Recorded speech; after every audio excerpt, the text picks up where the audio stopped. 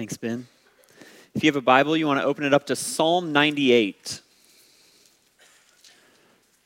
Psalm 98. There's a common thing that happens around here right after Easter. I don't think it's unique, or right after Easter, right after Thanksgiving. I don't think it's unique to our church. I think this is a thing everywhere. There's like a refrain that Brian and I start to hear, which is like, when are we going to sing Christmas songs, and why aren't we singing more Christmas songs? And then I actually had an interaction with someone right before this of like, it's too early to sing Christmas songs.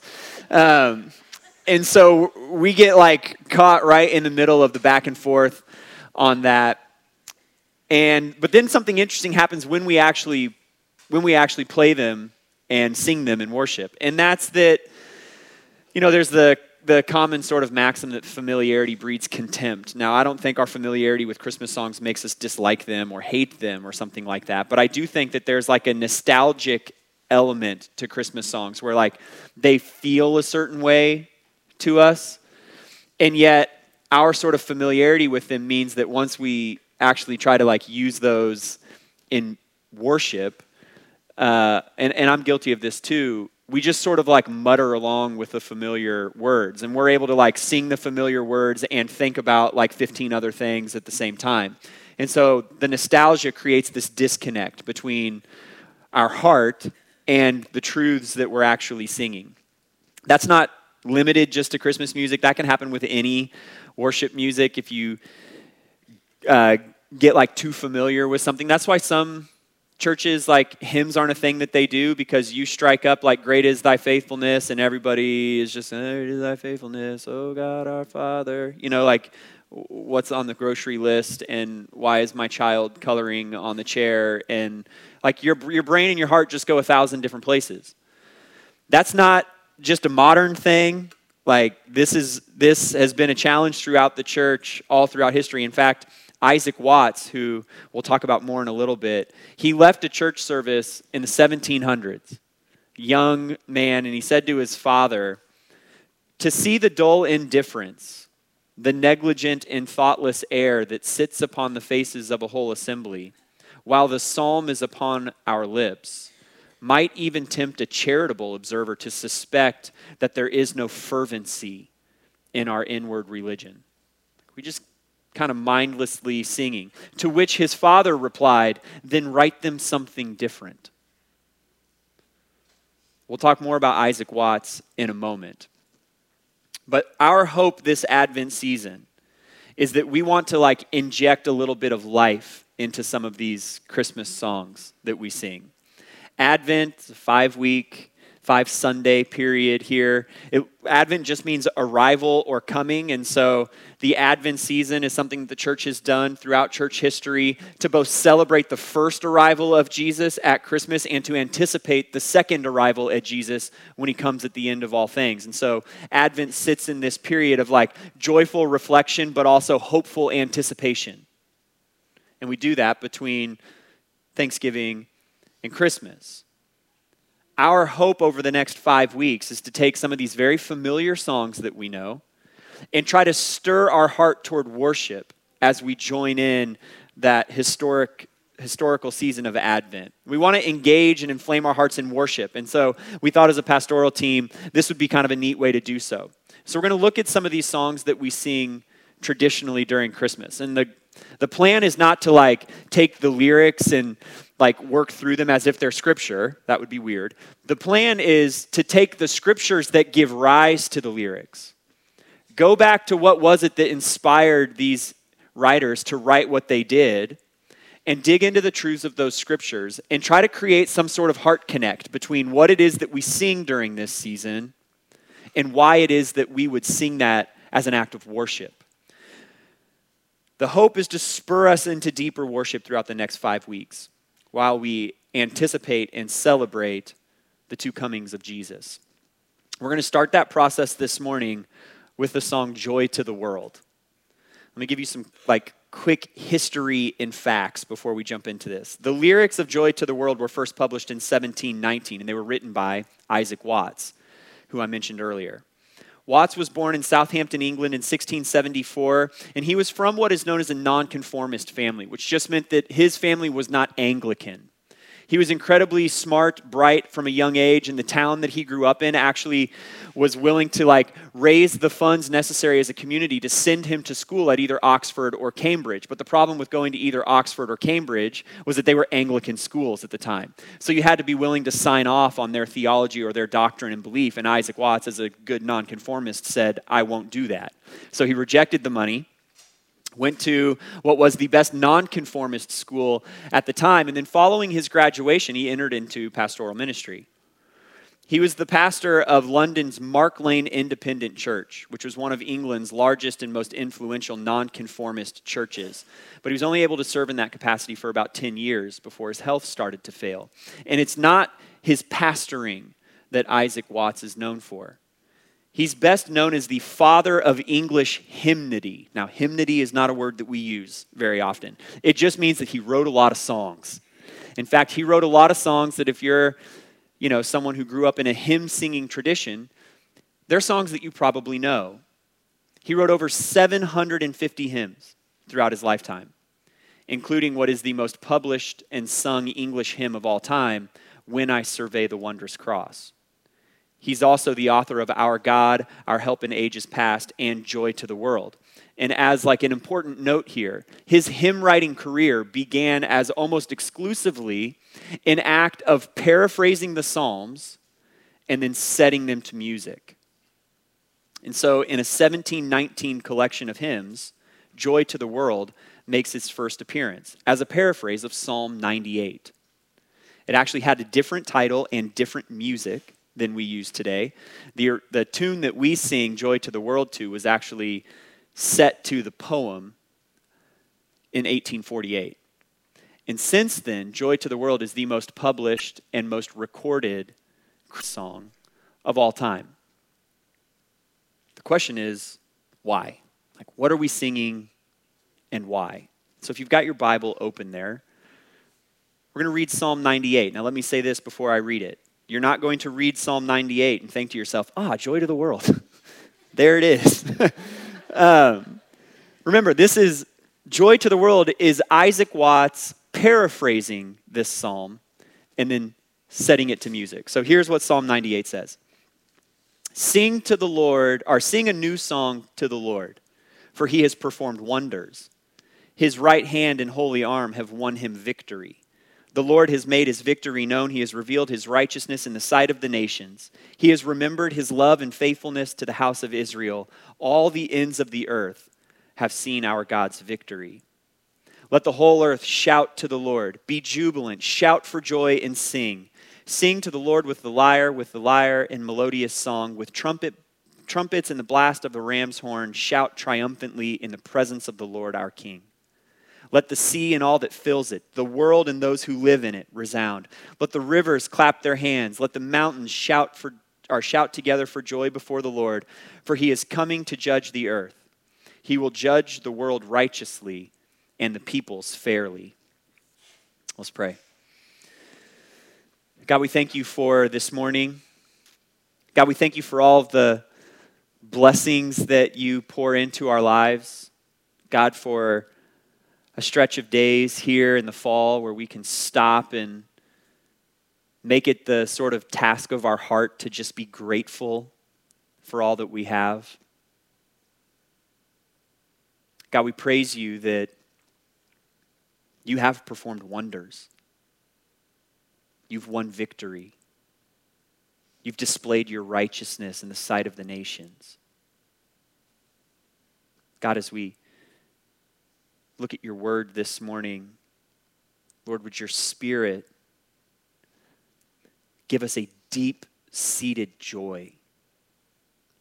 God, would you help us to rejoice, to join with the rivers in clapping and the mountains in shouting the praise that you deserve. God, connect our hearts to the things that we sing. Deepen our sense of worship and praise. God, open our eyes and our minds and our hearts to the wonder of who you are and all that you've done for us in Jesus. We pray in his name. Amen. If you're regularly a note taker, there's only one slide this morning. So over the next 35 minutes or so, you can just write that one slide 100 times if you want to. Feel like you're really jotting some things down. The reason there's only one slide this morning, oftentimes in our sort of like Western mindset, we think of preaching as predominantly an intellectual exercise. There's like information that's transferred from the person up front to those of us in the seats. And that is a part of preaching, certainly. There's a teaching element to it. But preaching at its best should also be a heart connection. That we're like taking scripture. One famous preacher said that the act of preaching is holding a microphone to the mouth of God and letting it stir our hearts in exaltation. So there's only one slide this morning. And the reason is because my hope is that we can connect to hearts this morning. Joy is not something that intellectually transfers from one person to another. Joy is something that takes hold in your soul. And so, sure, if you're a note taker, you can write down all the things that you want. I'm not going to like confiscate your notes on the way out. But I would encourage you to do more listening this morning than you do writing. And here's your one slide. Christian joy is bound up entirely in God. Christian joy is bound up entirely in God. If you have Psalm 98 open there in front of you, what we're going to do is we're going to work our way through this psalm. We'll connect it to joy to the world. And then we're going to end by, I'm going to give you 25 reasons that you can have joy this Advent season. So, Psalm 98. Psalm 98 moves in three parts. And those parts are actually sort of given to you in the verb tenses, which sounds incredibly heart-stirring. But the three parts are past, present, and future. And if you've got a CSB Bible there in front of you, which is what we use on Sunday mornings, you'll notice that there are three paragraphs, and those roughly sort of align with the past, present, and future parts of this. And so the first three verses will be the first chunk there in your Bible. It's all about God's faithfulness in the past. Sing to the Lord, or sing a new song to the Lord, for he has performed wonders, past. His right hand and holy arm have won him victory, that's in the past. He's made his victory known, revealed his righteousness in the sight of the nations, remembered his love and faithfulness. All the ends of the earth have seen our God's victory. Now, there's actually like a little bit of debate among scholars as to what victory is being referred to. What immediately jumps to mind for most people when they read something like that would be the Exodus. It's like the Old Testament sort of salvation moment where God redeems his people from slavery in Egypt. Some scholars think the reference is actually more forward-looking to Israel's redemption from Babylon as like a second sort of Exodus event, that the Israelites are scattered in their exile and God will bring victory when he collects them back together. Others say that the ambiguity is on purpose, that by not naming an event, the psalmist intends to move us beyond thinking about one single thing and instead to offer a new song to the Lord because he has repeatedly been victorious on behalf of his people. That's who he is and what he does. Either way, I think the key rests in what is almost unstated in the first three verses. What is the reason for the new song that we are to sing to the Lord? He is, not the event, or not the results of the event for us. A couple of years ago, I took the entire year, and in my quiet times, I just went through the Psalms twice over the course of the year. And in the Bible that I do my quiet times in, as I started to prepare this message, I noticed that a few years ago, had circled a number of phrases in the first paragraph. Sing a new song to the Lord, for he has performed wonders. His right hand and holy arm have won him victory. The Lord has made his victory known. He has revealed his righteousness. He has remembered his love and faithfulness to the house of Israel, and all the ends of the earth have seen our God's victory. What's this song of praise all about? Well, it's entirely about God. It's what he has done, who he is, how he acts. And there are two other important kind of aspects to this that are buried in the Hebrew here in the first three verses. The Lord has made his victory known.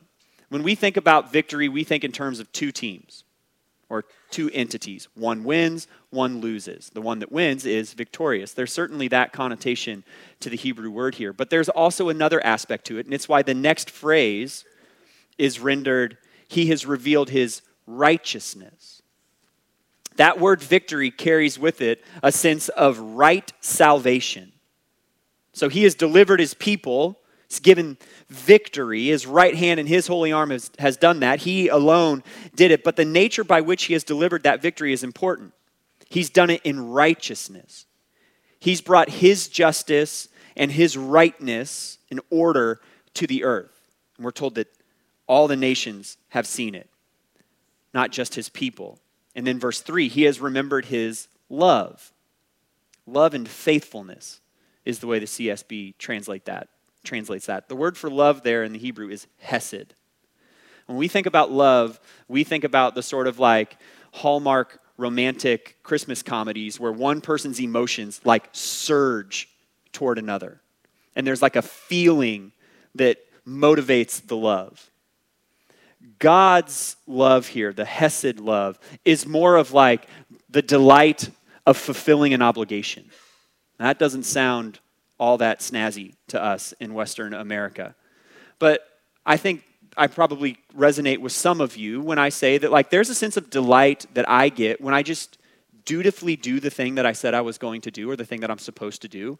And so there's a sense of like delight for me that you come to church on Sunday and expect me to be up here, and I'm here. Like, there's a sense of delight in that. It's an obligation, but it's one that I delight in fulfilling. That's kind of the nature of hesed love. God made a promise to his people, and he delights in fulfilling the promise. Like, his love and faithfulness to the house of Israel. That's hesed love. This is not God remembering Israel and thinking fondly of them and his heart and emotions kind of like surging within him so that he does something. This is God who made a promise in the past, a covenant with a people. And he is delighted to fulfill the covenant. That's the love that God has for his people. And again, all the ends of the earth have seen that. Sing a new song, the psalm says. Then in verse 4, the tenses shift. Let the whole earth shout to the Lord. This is present now. Be jubilant, shout for joy, and sing. Sing to the Lord with the lyre and melodious song, with trumpets and the blast of a ram's horn. Shout triumphantly in the presence of the Lord our King. Let the sea and all that fills it, the world and those who live in it, resound. Let the rivers clap their hands. Let the mountains shout together for joy before the Lord. So it's like the faithfulness of God in the past and then the praise of creation in the present. That's the response to what the Lord has done. Praise. Like, let the whole earth shout, literally like burst forth a dam that can no longer hold back the strain of all the water on one side, and it breaks through and bursts forth. That's the image here. In fact, you take that word and you get all of its senses. It's actually more akin to like a war cry. Like you cannot contain yourself any longer, and so a shout just like explodes out of you. Psalmist says, sing a new song because this is what God has done, and that is the appropriate response. And humanity is to do that with triumphant shouts and songs and instruments and melodies, but it's not just humanity that's praising God for his victory. Like creation is in on the act. The sea and all that fills it, the world and those who live in it, they resound. The rivers clap their hands. The mountains shout together for joy before the Lord, because this victory that he has won is so evident in everything that's happening that like the universe would erupt in praise. Creation is in on the act of singing this new song The righteous victory of the Lord is such that nature responds to it.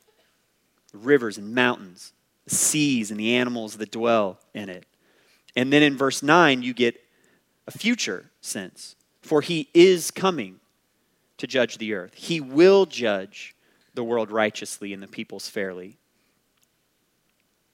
Our praise, this new song that we're supposed to sing, isn't relegated to reflection on the Lord's, or solely to reflection on the Lord's prior faithfulness. It's also rooted in his coming return and judgment. He's coming again. And he's faithful. And he delights in fulfilling his promises. So as certainly as the Son came once, he will come again. And God will delight in sending him. So rejoice. Join the rivers in clapping. Get on board with the mountains in shouting. Because when he comes, he's going to judge in righteousness. He's going to take everything that was wrong and he's going to put it right. When he comes, he's going to judge humanity fairly. Like there's not going to be any quibbling. Saved by God's grace or not, when humanity stands before the Lord in judgment and he gives a righteous and just judgment, no one's going to argue. Because it's going to be fair and everyone's going to know it. So sing a new song to the Lord, the psalmist says. Here's what he has done. Here's what's happening now. Here's what he will do. So let's tie some of this together. Isaac Watts takes this psalm and he paraphrases it into the lyrics that we sing in the song Joy to the World. And now clearly, Isaac Watts' reading of this psalm is looking forward to Christ, right? Like Jesus is the ultimate fulfillment of everything that the psalmist wrote about in Psalm 98. Isaac Watts understands that the gospel is the central piece that all of the Old Testament is moving toward and that all of history emanates from. It's Jesus who will perform the wonder of all wonders. It's Jesus who will ultimately win victory. It's Jesus who will reveal the righteousness of God in the sight of the nations. It's Jesus whereby we see that God remembers his love and faithfulness to his people. It's Jesus that all the ends of the earth will see. It's Jesus that the whole of creation rises to worship. It's Jesus who will return to the earth to judge in righteousness. It's Jesus who will be the fair standard by which all humanity is judged. And thus, it's Jesus who is worthy of our praise, our worship, and our joy. And so, let's just think through the lyrics. Joy to the world, the Lord has come. Let earth receive her King. Verse 6. Let every heart prepare him room, the nations, right? And heaven and nature sing everything. Joy to the earth, the Savior reigns. Let all their songs, or sometimes you catch a translation of it that's let men their songs employ. Put together that melody. Sing that song. While fields and floods, rocks, hills, and plains repeat the sounding joy. No more let sins and sorrow grow. Right? He's going to come and judge righteously. Nor thorns infest the ground. He comes to make his blessings flow far as the curse is found. He rules the world with truth and grace. And he makes the nations prove the glories of his righteousness and the wonders of his love. Why all of that? Because in the birth of Jesus, it's all come to a head. The child in the manger is the key to it all. The child in the manger is the wonder of wonders. He's going to provide the victory of all victories. He is righteousness in flesh. He is the love and faithfulness of God come to the people of God. Right? Jesus is this great victor who's entered into the arena. Only in this case, the victor isn't an athlete, but the victor is God, sent from God. And the arena is not an athletic field, but it's the earth itself, the theater of God's great redemptive work, right? In Jesus, the headlining actor has taken the stage. Only in this case, the headliner isn't an actor, it's the creator. And the stage is not in a building somewhere, but it's the whole of the universe, which this child was actually part of birthing into existence. And so Isaac Watts says, joy to the world. Like it ought to fill the place. Heaven and earth, fields and floods, rocks, hills, plains, every heart, all the nations, joy because of Christ. How does the psalmist say it? He says, sing a new song. The whole earth would sing and triumph, shout with instruments. They would play melodies. The rivers will clap. The mountains will shout. And it's all about joy. It's all bound up in God. And in Christmas season or in the Advent season, we celebrate the joy of the coming of Jesus. We anticipate the next coming of Jesus. But the temptation at Christmas is to place all of our joy in the blessings rather than the blesser. Like everything about the way we set up Christmas is to sort of celebrate and find joy in the gifts that God has given us. Oh, the real joy is family. Find your joy there. The real joy is gifts. Get your joy there. The joy is like the baked goods. 17 pies, cookies that you can't possibly eat all of. Like there's the joy. No. Christian joy is bound up entirely in God. It's about the blesser, not the blessings. And so we embrace like the discipline of Advent, of focusing our hearts and minds on his arrival, because we need the constant reminder that all of this joy is about God and not the things that God gives.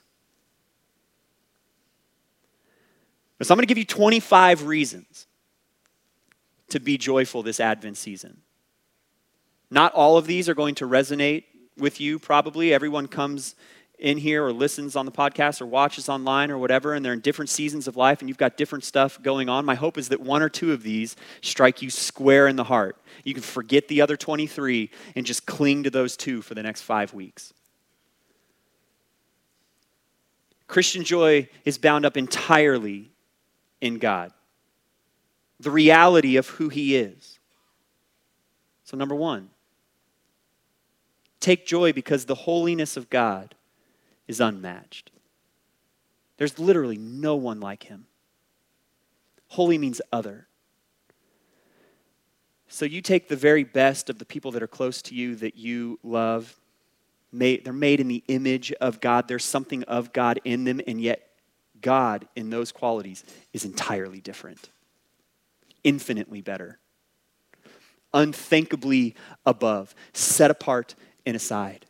Take joy. All the brokenness and the darkness and whatnot that you see around us, God is entirely other. Different. Set apart. Number two, the righteousness of God is unblemished. He is incapable of doing wrong. There is nothing in all that God has ever done that would like besmirch his being. And so whatever might be going on in your life right now, God is not to blame. It might take the long scope of eternity for us to see exactly how it is that God was good in the midst of whatever was going on. But when we get onto the other side and we look back, he absolutely will prove himself to have been good and righteous and just and loving and kind. And so you can take joy now because you know the long view is going to prove that to be true. The justice of God is incorruptible. That's number three. Like he can't be tempted to do what is wrong. There's no amount of money that you could pay that would get the judge to rule against what is just and right and fair. Number four, the grace of God is abundant. Like super abundant is the word that Scripture uses. There is no sin that grace is not sufficient to cover. Like maybe you've not been saved by God's grace through faith in Jesus Christ, and maybe part of what is holding you up is the sense of like, I'm too bad. My sin is too big. No, take joy. It's not. And it can't be, and it won't ever be. His grace is abundant. Take joy. Number 5, the faithfulness of God is unending. He will never go back on his promises.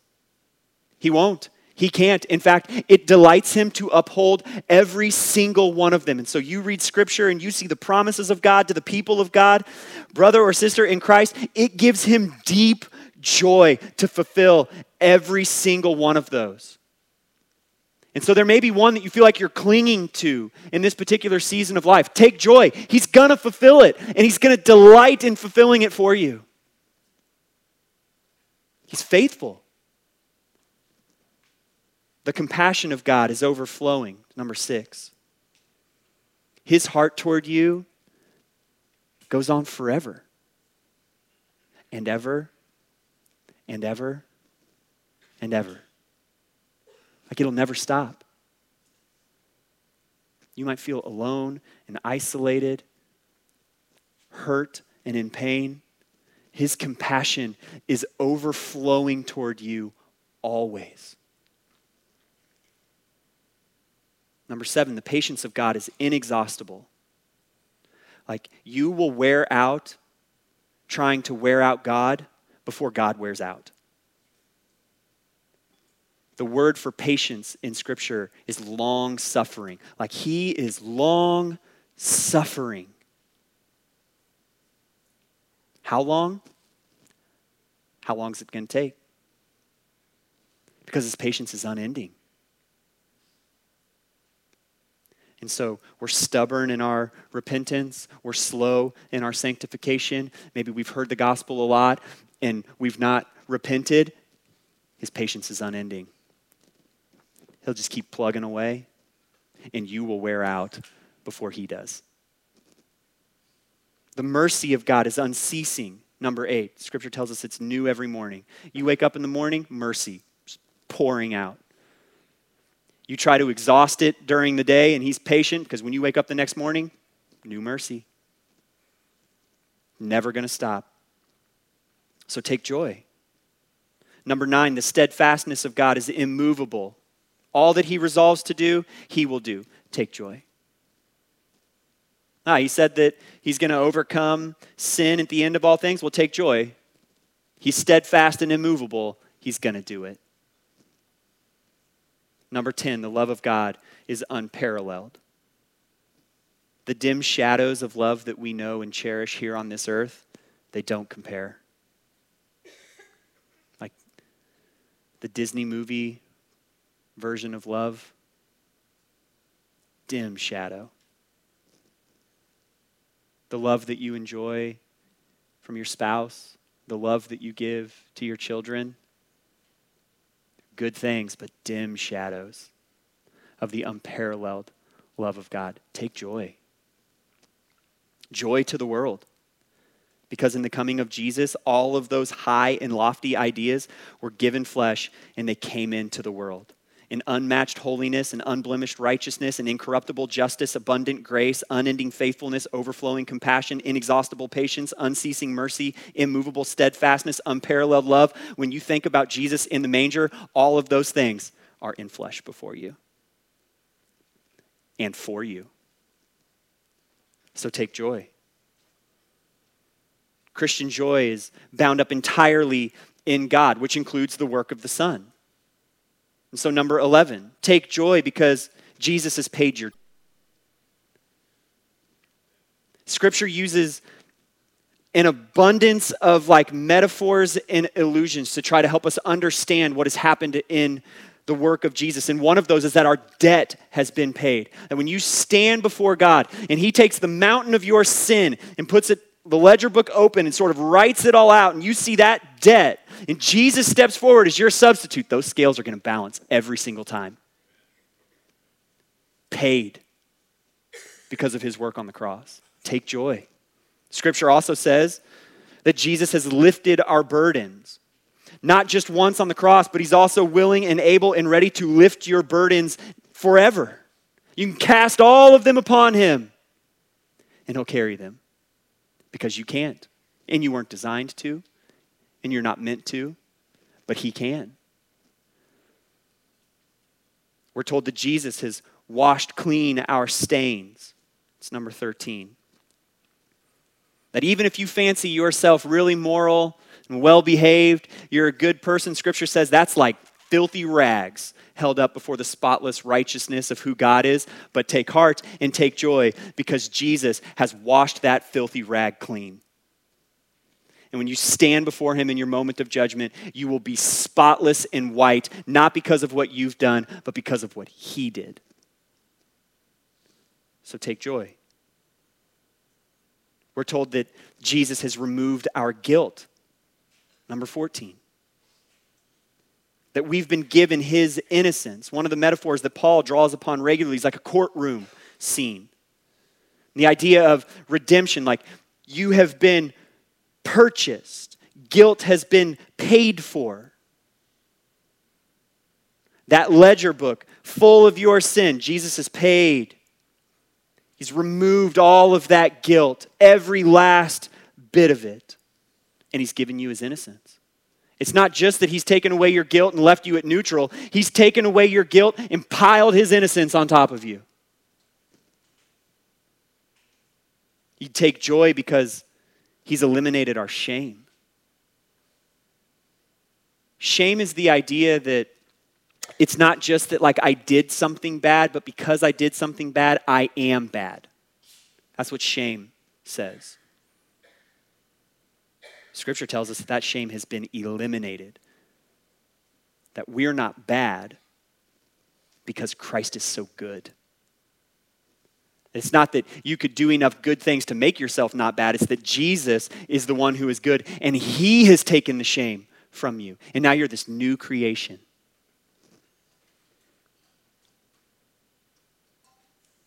Number 16. Our slavery to sin has been canceled. Take joy.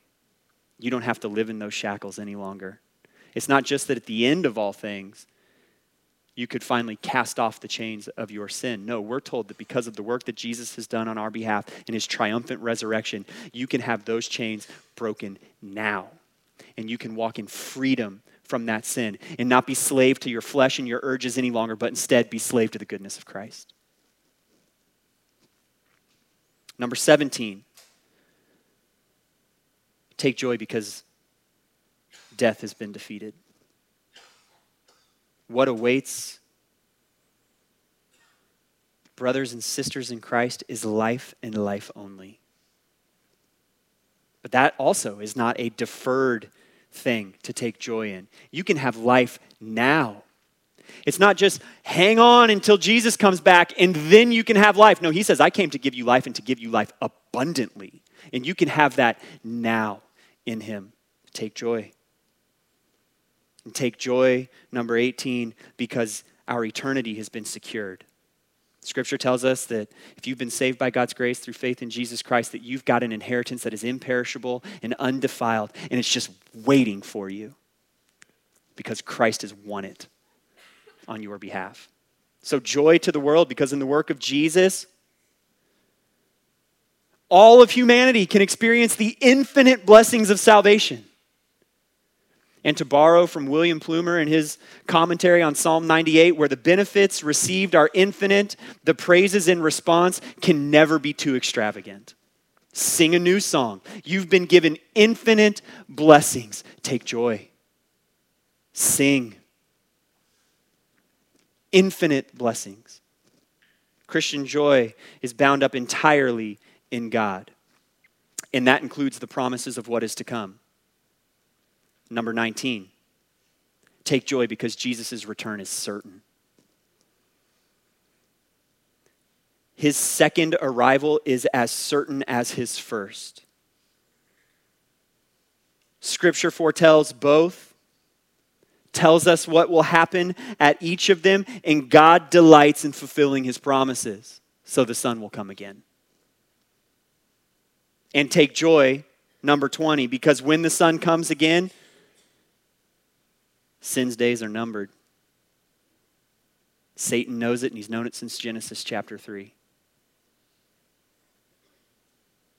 All of the brokenness and all of the pain and all of the darkness, like you look around at our world and you think this place is going to pot. Take joy. Because it's not going to end in the pot. Jesus is coming back. And when he does, sin will be no more. Number 21, take joy because pain's existence is limited. If you're walking through experiences that just feel like they're never going to end, physical pain, emotional pain, it's limited. Its days are numbered. It doesn't get the last word. You can take joy because we are told that when Jesus returns, he's going to wipe away every tear from every eye. He's going to take all the painful, hurtful things, and he's going to make every single one of them right. And what you will experience for all of eternity is not the pain that has marked our existence in a broken world, but the unending joy that awaits us in glory. Number 22, take joy because history's trajectory is toward glory. Everything's moving in one direction. And it's confusing and difficult for us to see in the middle of our day-to-day life, but everything is moving to the return of the Son, the making right of all things, and eternal glory. You can take joy. Joy to the world. Because in the resurrection of Jesus, we have the down payment on these yet to come certainties, but they will come. Christian joy is bound up entirely in God, which means our joy is also rooted within what I'm going to call the current of the universe. Number 23, we'll take joy because heaven rejoices continually. We sing a song here every once in a while. It's got a bridge that if you're not like super familiar with Scripture, both like Old Testament, sort of like Leviticus kind of stuff, or the book of Revelation, this bridge is maybe confusing. The bridge is day and night day, let incense arise. Like we sing that, and it's always interesting to me because when we sing that song, people get really into it at that part, and I'm like, I wonder if everybody knows what we're even talking about. It's a backward and a forward image. That backward in the tabernacle and in the temple, there was incense that was to burn continually before the Lord, drifting up to him in this like pleasing aroma of praise. And then when you get into the book of Revelation, it loops in that same idea and says that incense is arising constantly to the Lord. That's the current of heaven. Continual, unending praise. And so take joy because that's what the universe is doing. Joyfully praising the glory of God. Number 24, take joy because creation rejoices by design, like simply in its existence. There are galaxies far, far away, Star Wars, that we've never seen before, that are just out there galaxying to the glory of God. Like we've never even laid eyes on them. But they're out there existing to the praise and to the glory of God. I think I've used this before, but spiders doing all their spidery grossness in some way, shape, or form, just by their simple existence, are giving praise and glory to God. Join in. Like your dog that runs to the door when you get home, tail wagging, is excited to see you, but over and above that in the grand scheme of things is praising the Lord in a way that we can't fully understand. But brother or sister in Christ, get on board. God will have every bit of glory and praise from every drop of his creation. And here's number 25. Humanity can choose to join in. He will get glory and praise from you. He will.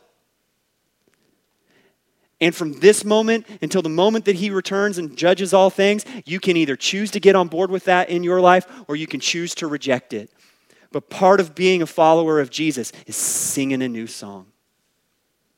One of joy that jumps into the current of the universe and swims along with all that we have and all that we are. Joy to the world.